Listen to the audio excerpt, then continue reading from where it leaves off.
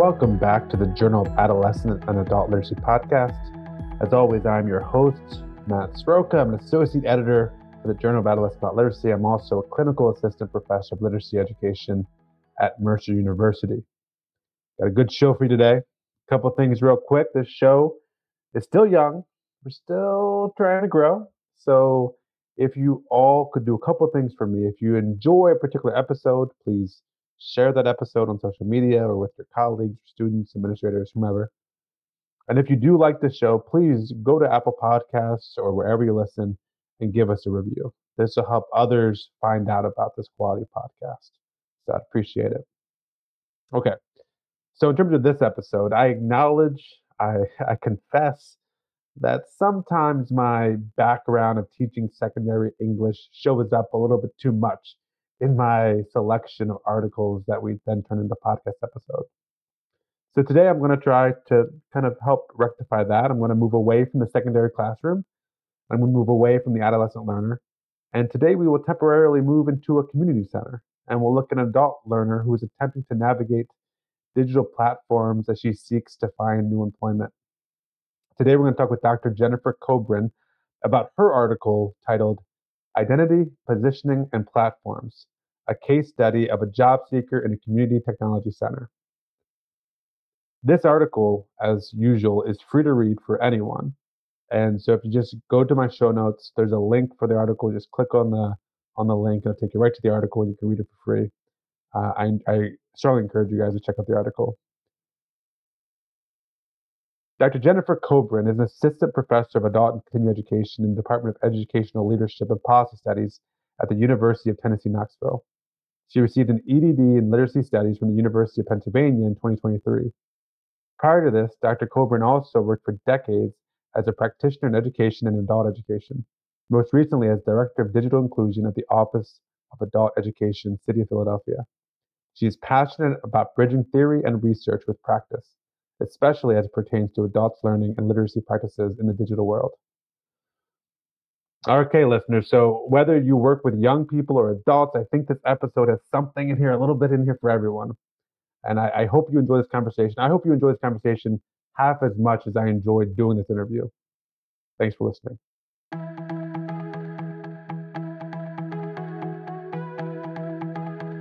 I'm excited now to be joined on the Journal of Adolescent Adult Literacy podcast by Dr. Jennifer Kobrin. Jen, thanks for joining us. I'm excited to talk about your article. I'm excited to be here. So let's get started. Can you tell our listeners a little bit about yourself and kind of how you got into this work? Yeah. So I am, for many years, was a practitioner in adult education. And so, which is kind of my story of the question of how I got into the work as well. I worked managing a number of community technology centers in Philadelphia. These are places, if you're not familiar, where adults might go to like look for jobs or just simply use the internet. As we know, obviously the cost of internet is super high in many parts of the US. And so they provide access and in some cases, kind of like digital literacy classes. And so I, as part of my work as a practitioner, manage a number of these centers and would provide professional development and things like that.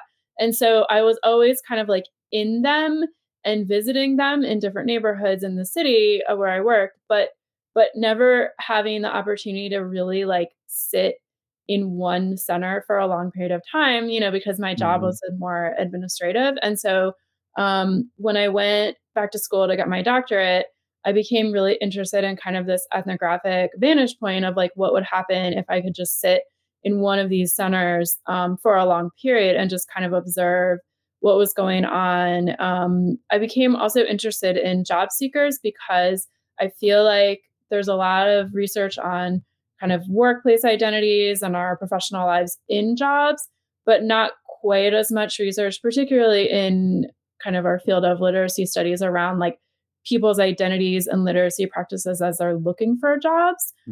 So that was kind of part of it as well. Yeah. And your article brings up so many interesting ideas related to adults and technology and all that. I'm excited to get into it. So can you talk a little bit about the background of your study? Who was the participant, a little bit about the participant and where the study took place, and Can you kind of set the scene of your study? Oh, yeah. So the scene is it's 2021.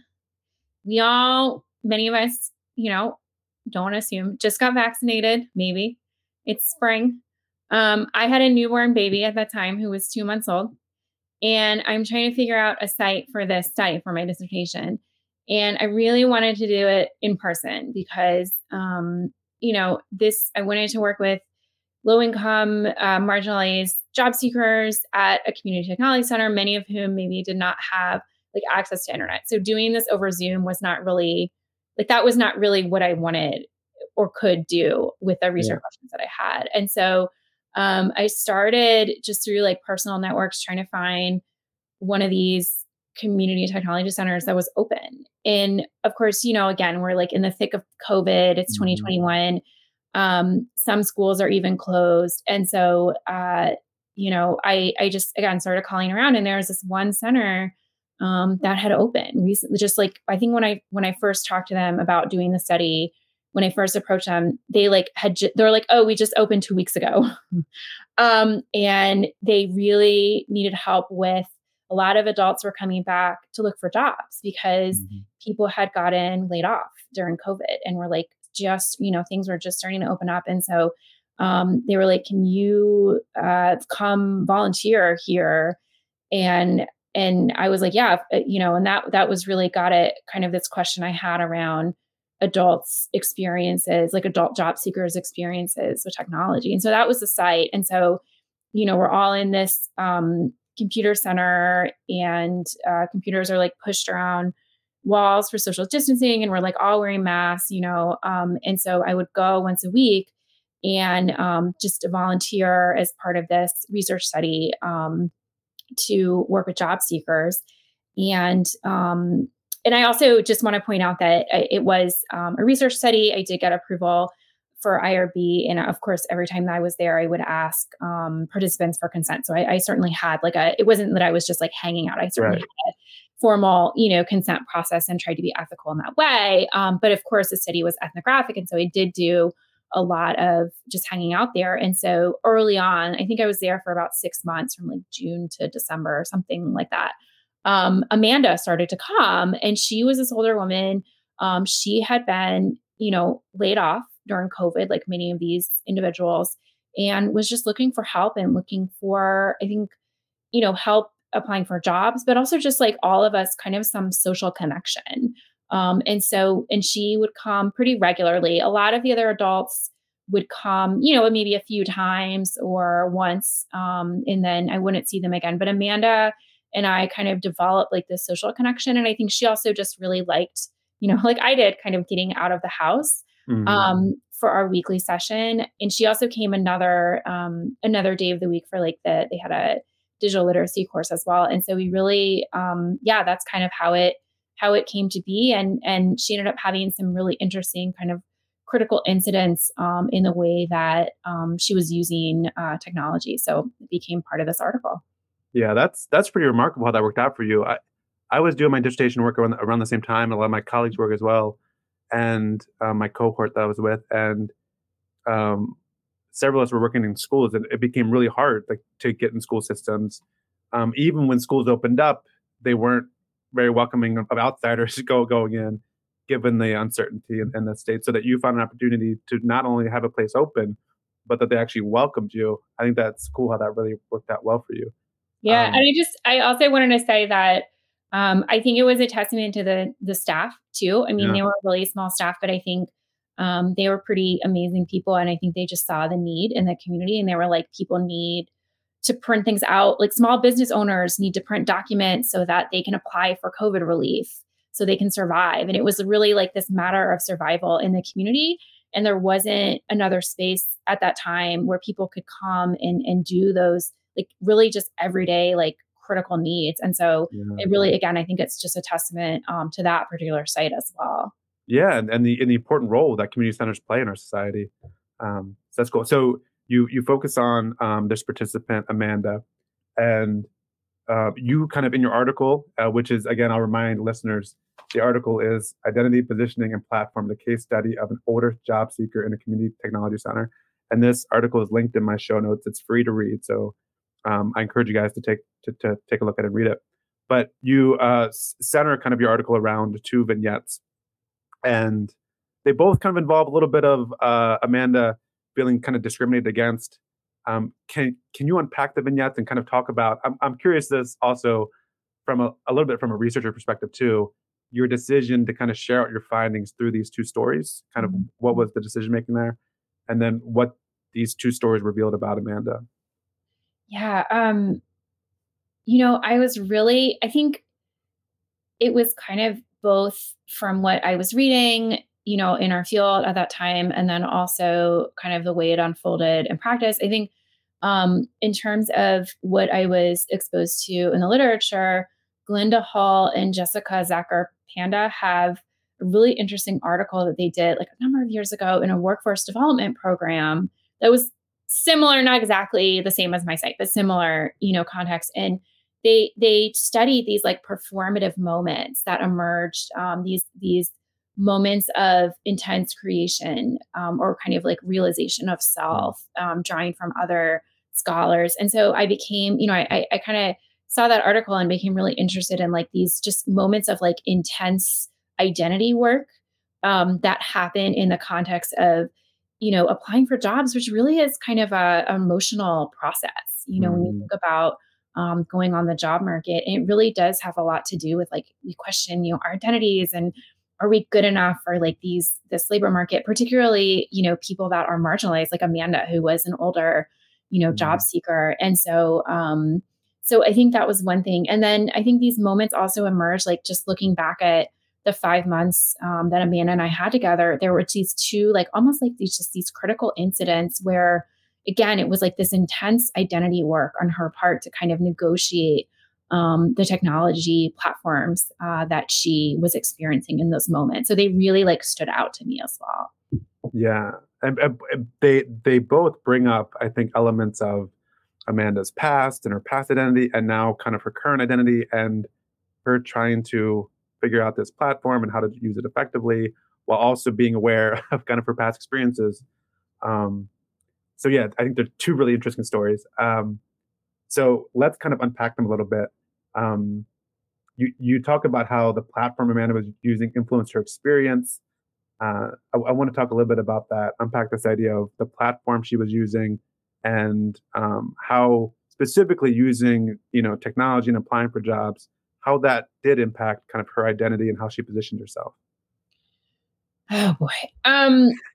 It's just, I'm saying that because what I think like a key finding in the larger study, and this was certainly true for Amanda, was that like some of these job search platforms just made it really challenging for people Yeah. to find jobs. And one of the things that they did is they would like bombard um, job seekers with these like marketing emails, Mm, and it just to find the actual emails from like employers or the state unemployment site became like this wild goose chase sometimes in people's email inboxes. And so it in a lot of ways I think made for a negative experience. Although of course, mm, how else do we look for jobs, right? It's like this paradox of technology. Like what do you know, obviously technology makes job seeking a lot easier and faster.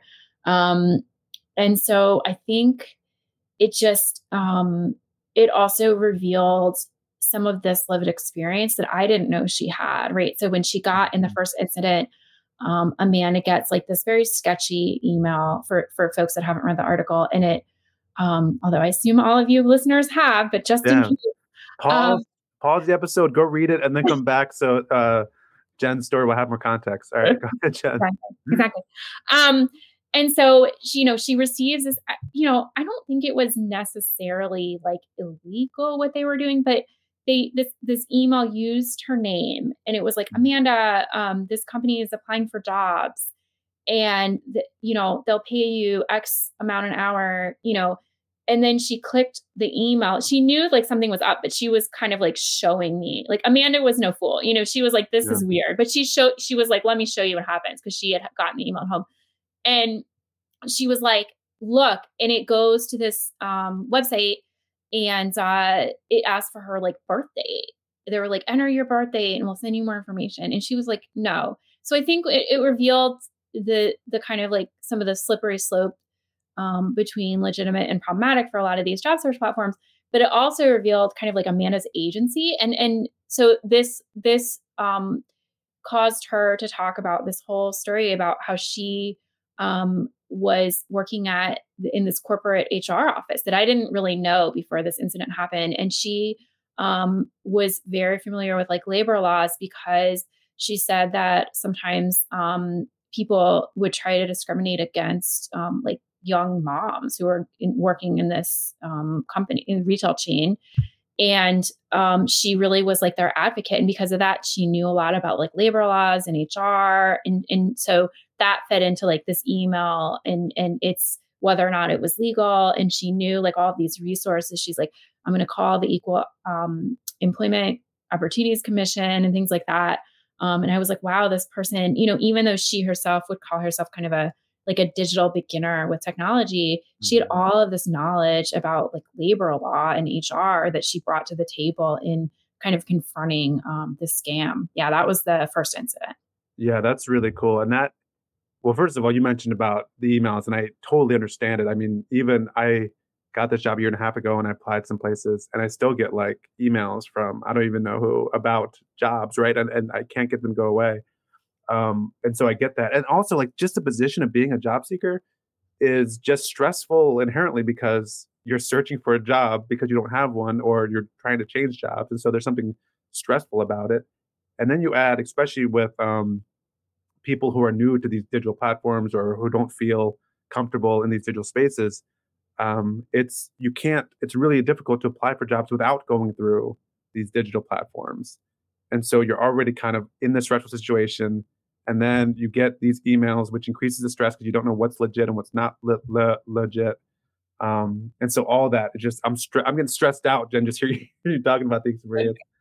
But it's very cool that she could kind of draw upon her past and not just kind of passively say, like, oh, I don't know why they want this, or not just passively put it in, but like that she questions it and she uses her experience and she addresses it. And as a former high school English teacher, I'm thinking, man, I wish some of my students, right, had that same approach to when digital platforms ask for personal information to question it, to wonder why they're doing it. I think we become too willing to give information at times.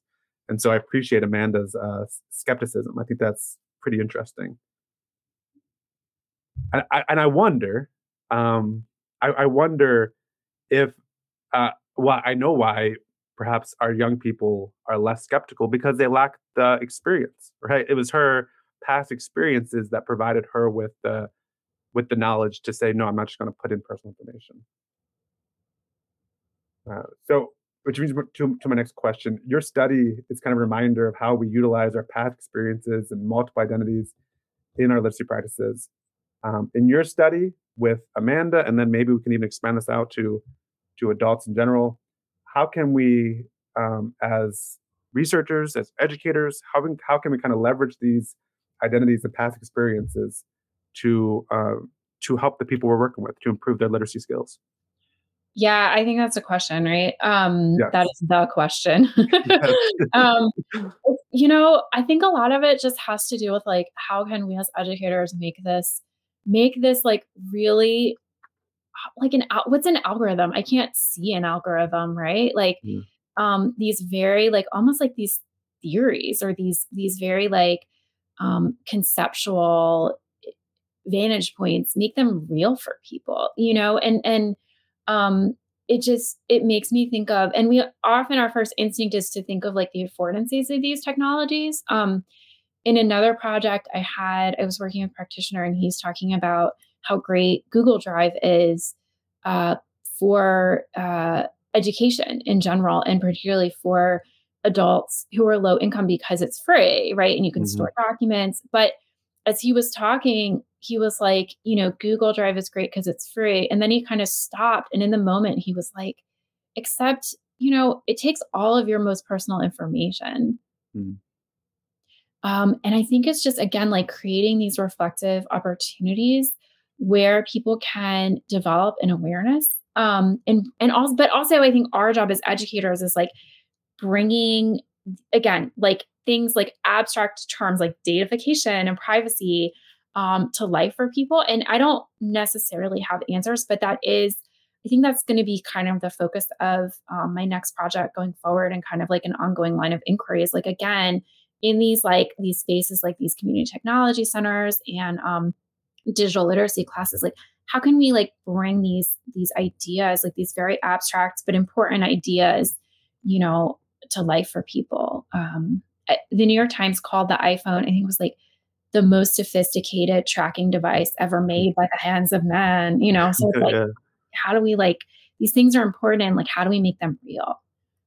Yeah, and I think, I mean, that's for adolescents and adults right there, because I think we do a pretty good job sometimes of like teaching them or teaching people how to use tools, digital tools. And honestly, people are, I mean, a lot of these digital tools are intuitive, and people are really good about figuring out how to use these technological tools. Um, but I don't know if we have enough conversations around things like privacy and what they're doing with your data and why that matters. And I don't think we have enough of those conversations. So yeah, I appreciate it. I think when we talk about digital tools and digital literacy, part of that conversation should be kind of critical media literacy as well, right? And um, kind of why this stuff matters. Absolutely. The other thing I will say is, just coming from the adult context, like, you know, Matt, a lot of times, particularly in the context of like adult basic skills classes, what I've seen is like these technologies are not intuitive, and we all learned Mm, them, right? mm, And we forget that learning process. I was in a digital skills class this past weekend, and there was a woman there who was having some problems just getting the computer on, because the laptop was like different than the one she had at home. And we kind of forget like our own, I probably would have struggled in that context as well. And it's like are these devices intuitive, to begin with? And then, as you were saying, like, how do we, given adults kind of struggles, some adults, obviously adults are diverse in their abilities, but some adults also, struggling with these basic skills. And then how do we add on top of this kind of layer of like critical media literacies? I think is those two things are so important. It's like, how can we make them fit together and happen more than they're already happening, in adult and in youth spaces as well? yeah, Jen, that's a great point. I appreciate you pushing back against me with a little bit of that. These being intuitive, because I mean, it happened to me not maybe 2 months ago, where I was asked as part of my professional responsibilities to create a budget on Excel, and I'd never done a budget before, but I just agreed to it because like I can do a budget. And then I opened up Excel and I realized at that moment I had no idea where to even start, what to even like plug in anywhere. And so I had to draw upon some other resources I had, as in other people who've done this thing before, and asked them, how do you do this? And we sat down and we figured it out. But yeah, that was not intuitive to me at all, how to create a budget on Excel. So I think that's, yeah, it's an ongoing process, I think, for all of us. And it's also, I think another thing I ran into in this study was like how contextual, like we know that literacy practices are so contextual. Mhm. And so for adults and youth that maybe like they just don't, like a computer is not part of their daily life, because it's not part of like what they do for work, or what they do for pleasure, then it like that makes it harder, and it, again, it's not that like adults are lacking in skills or ability. It's just that like maybe some adults that I worked with, they really only used Microsoft Word when they were like making a resume because they had to for a Mhm. job. But otherwise, they didn't, they were not someone that like wanted to work in an office. And I shouldn't generalize, and I don't know like these adults like lives, but Yeah. like what they were doing in every moment of their lives. But like that's another thing, is like these practices are so contextualized, to like our interests, our abilities, our values. So it's like, how do you teach critical media literacies in light of that as well? Yeah, I mean, we see that all the time. I think about at the kind of, I'm sorry to bring it back to adolescence, but you see teachers sometimes struggle with, well, how come these kids don't know how to, copy and paste on Google Docs, but they can make this elaborate TikTok video. Like, how can they do this one thing, but they can't translate it into the classroom because they're different platforms, and because maybe they lack motivation, but they're not. they haven't been explicitly taught how to use kind of different platforms. Because you've done one doesn't mean all of a sudden you can handle all these different platforms. Uh, Exactly. And maybe they're not like super excited about cutting and pasting right. in Yeah. the way that they would be for like a TikTok video or something else that had like more meaning in their lives. Yeah. And so something that goes back to motivation. Certainly, someone like Amanda, right, had the motivation to kind of figure this out because she's a job seeker and trying to find a job, and that's pretty strong motivation. To go back to Amanda for a second, I also Um, I think I really appreciated in Amanda that she kind of combined that she didn't like put her past identity and past experiences on the shelf when dealing with this technology, right? I think sometimes when we're dealing with something new or something that makes us a little uncertain, it's easy to kind of ignore all our strengths, ignore all our other identities, ignore kind of our experiences, and just kind of throw up our hands and rely on someone else to kind of help us through this because we've never used this technology before and we don't know what's going on. But that's not what Amanda did at all.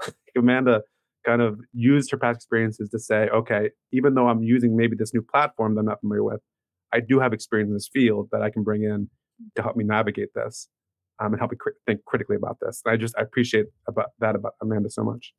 Yeah, and I think one thing that I wanted to say about Amanda, she's an amazing person, is like she was kind of what I would consider almost like an everyday activist. Mhm.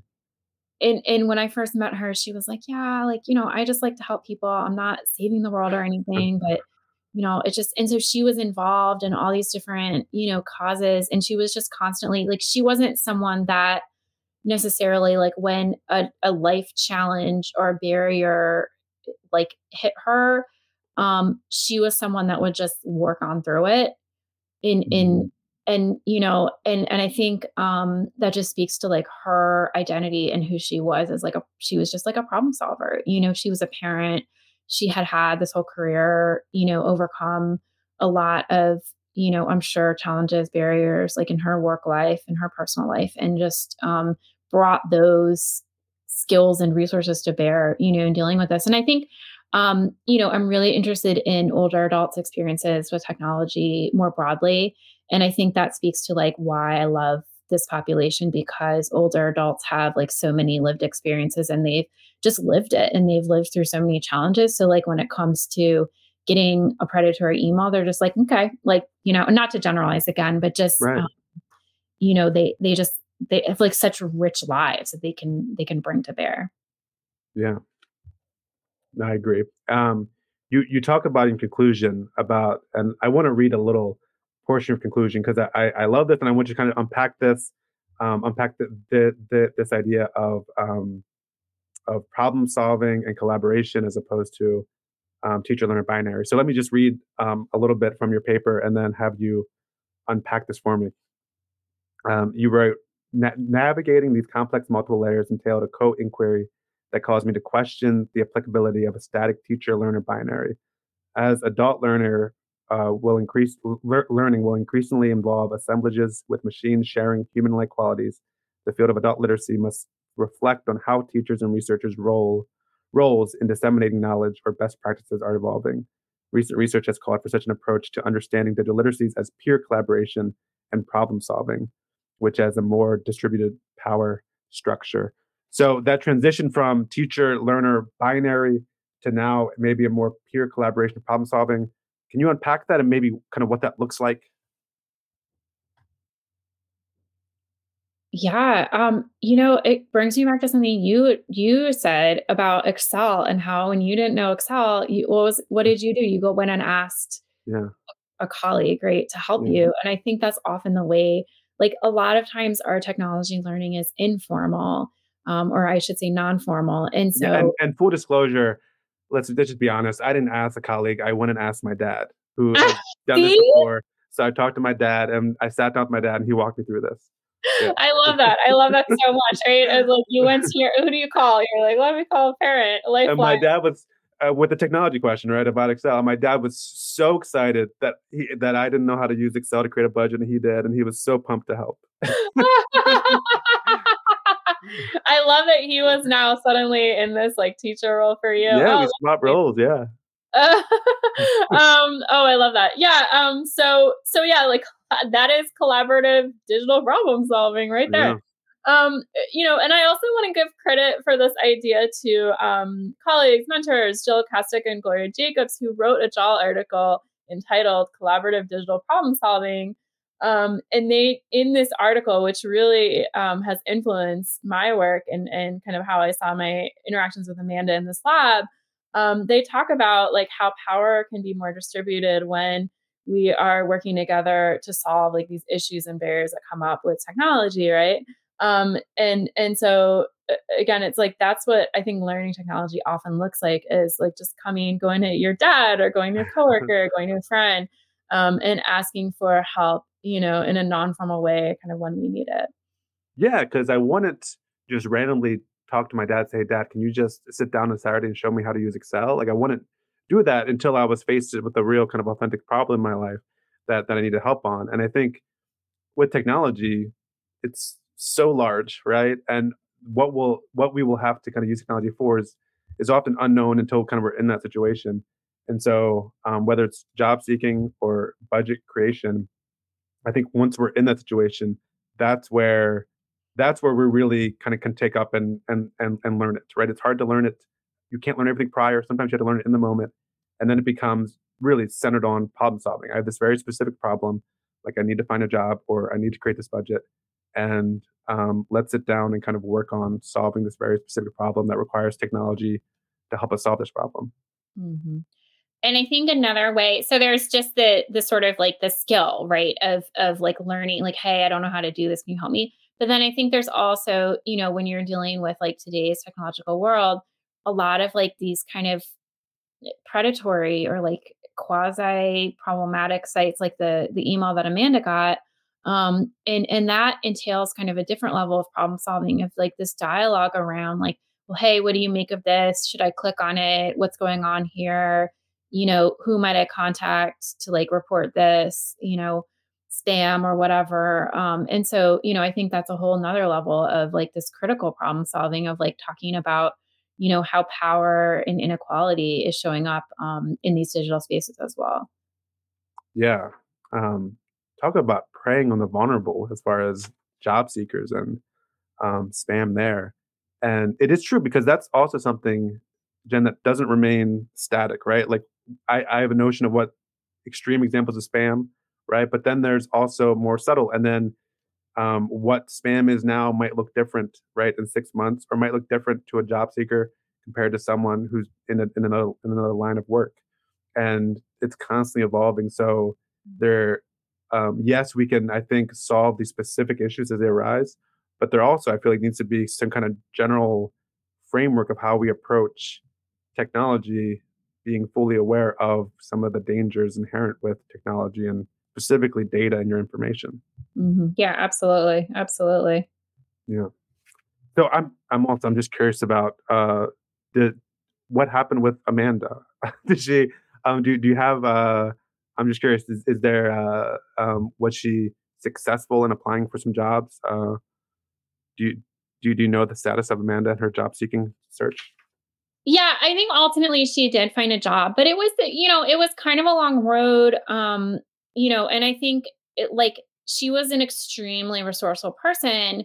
But finding a job that was like suited for her as an older adult was also hard. Like the work Yeah. world is built for like the young and the able-bodied, and so like finding a place was hard. And I think one thing that really struck me was like, why is this, I think she was like 69 or 70 years old, Mhm. had worked a long career, lived a Mhm. very productive life. Like, why in our society is this person like needing to, have this income, and rely on like herself? Right. When she had, health issues, she was struggling with. And it's like, what is going on in this pandemic, as a society, that like Amanda is like trying to find a job and needing a job, and that like employers are just not um, set up for, or like welcoming a lot of employers to people like her. it was really, just like really, really struck me, I think. But I also just want to emphasize like how strong and capable Amanda was, and how, what a problem solver she was, and how much agency she had, and kind of working through all these challenges that she encountered. Yeah, that's a good point. I mean, your study provides a snapshot, right? A very tiny snapshot into Amanda's life, but it does bring to mind some questions about some large societal issues. Even why, like as a society, we don't really value as much as we should experiences like Amanda brings, experience that older adults bring from a wealth of experience both in and out of the workplace. Mhm. Um, Yeah, and she was someone that, like, she had held leadership positions, yeah, she was very capable, but it was just like, how does our society and how does the labor force see, like, quote, unquote, all of us as we age, kind of as old quote, unquote, "We'll all be older adults at some point." right. It's very I think that professionally, we live in a very ageist society. Yeah, and how much of that is just because of how much emphasis and value we place on digital literacies? Say that again, sorry. Like, how much is that because is that a directly related to technology and digital literacies, and we just kinda discriminate against those who we feel don't have strong digital literacy skills? I think that's part of it. Yeah, I think that's part of it, but also I think it's also like just ageism too. I yeah, mean, like we're getting to a point in society where like the internet has been around, like right. um I wanted to mention so the AARP website crashed because Rolling Stones boomer super fans were trying to get tickets. Like this is the world we live in, right? Yeah, yeah, Like, yeah. older adults, many of them, like, are tech savvy, but I Yeah, think that our society is just, like, it has not evolved to the fact that, like, um, past this very, like, problematic idea of kind of, like, these digital immigrants, right? Like, that's not mhm, really true, and it was Amanda's literacy practice was, like, very complex and multifaceted, but she was, like, seen by these, employers, I think, as, like, kind of old and unskilled, although yeah. that was, like, definitely not the case. Yeah, I'm not gonna put my dad's business out there, but, my dad is an older man, and, I went to him on advice on how to use technology, so, yeah, I think that's, ageism, yeah, would be unfair in a lot of cases. Alright, so am I correct, is this study with Amanda part of a larger study that you are or did conduct? Yes, it was called my dissertation. Oh, okay, okay. So yes, it was. She was like one participant of I think there were like 19 of them, Oh, that interesting. Can you talk a little bit about the larger dissertation study and what you found out? yeah, I'm sorry, this is like I'm asking you to take 300 pages and can you just share with me a thing or 2 that you found out in the next kind of 60 seconds? no, Matt, people just love it when like, seriously, when someone's like, "Tell me about your dissertation," people just it's like no one ever asks you, so I Yeah, just am, like, super excited. So yeah, thank let's you. hear Let me how long do you have? No, it.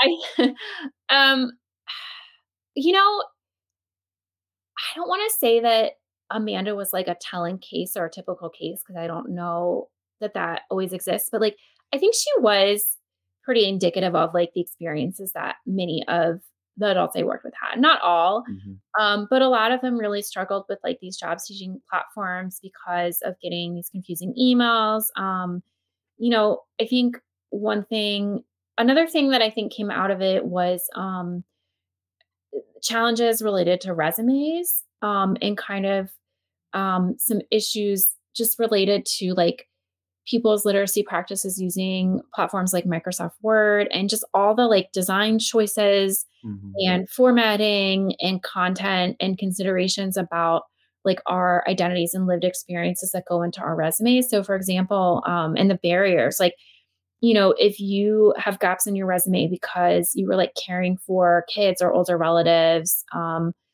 you know, how does that look to employers, and like how is a resume kind of this like living history, like this document of like who mhm. you are and how you present yourself in the work world. So I think that was like another interesting thing that came out of the study that maybe I didn't get to touch on enough in Amanda's article. Yeah, interesting. Yeah, because that resume is just one aspect of your professional identity, and it's not who you are, right? But so many, like, yeah, I just think, especially maybe in our profession, Like if we're trying to do anything, like share with me your CV or something, as if this is who I am. Here I am, my CV. Um, yeah. So where, in your opinion, where I'm curious about you individually, and maybe where you think the field of research should go in this area, in terms of kind of what's next, what do we need to investigate more, kind of where do we go, either you personally or the field. Where do we go from here, John? Yeah, so personally, I'm really interested in this question of like, how can we bring these kind of abstract ideas like datafication and algorithms and to some extent even AI, like how do we bring them really to life for people? People being kind of older adults who are learning technology without while maintaining some excitement about the digital worlds, right? Like Mhm. I don't think that people should not be using technology or not be excited about its affordances, but also I think they need to realize like some of the issues that come up for privacy and in terms of companies collecting data and things like that. Um, and then as a field, I think there's a lot of really rich work going on right now related to technology platforms in kind of following like Van Dyke and Gillespie and Mhm. a lot of scholars are kind of focusing on that like sociomaterial perspective around platforms as kind of front end and back end infrastructures that really affect our digital experiences in our lives even and kind of like it's been called like a post digital society and kind of problematizing Mhm. this dichotomy or this binary of like offline online as well. So yeah, it's just like a really I feel fortunate to be part of this body of scholarship now with this job article. Yeah, no, it's cool, and I appreciate your work. I appreciate the value it brings in looking at, especially the kind of the adult audience in terms of literacy. And yeah, this idea of technology platforms, they're not going away, and they're not going to stop being invasive, and they're not going to stop requesting data. So this is ongoing, I think, important work. So I appreciate that you're part of it. Yeah, absolutely. Well, Jen, thank you for spending some time and talking about your article. Again, a reminder that your article is linked in the show notes. I encourage everyone, if you haven't yet, to check it out and read it. Uh, and Dr. Jennifer Kobrin, thank you so much for joining us. Thank you. It was a pleasure.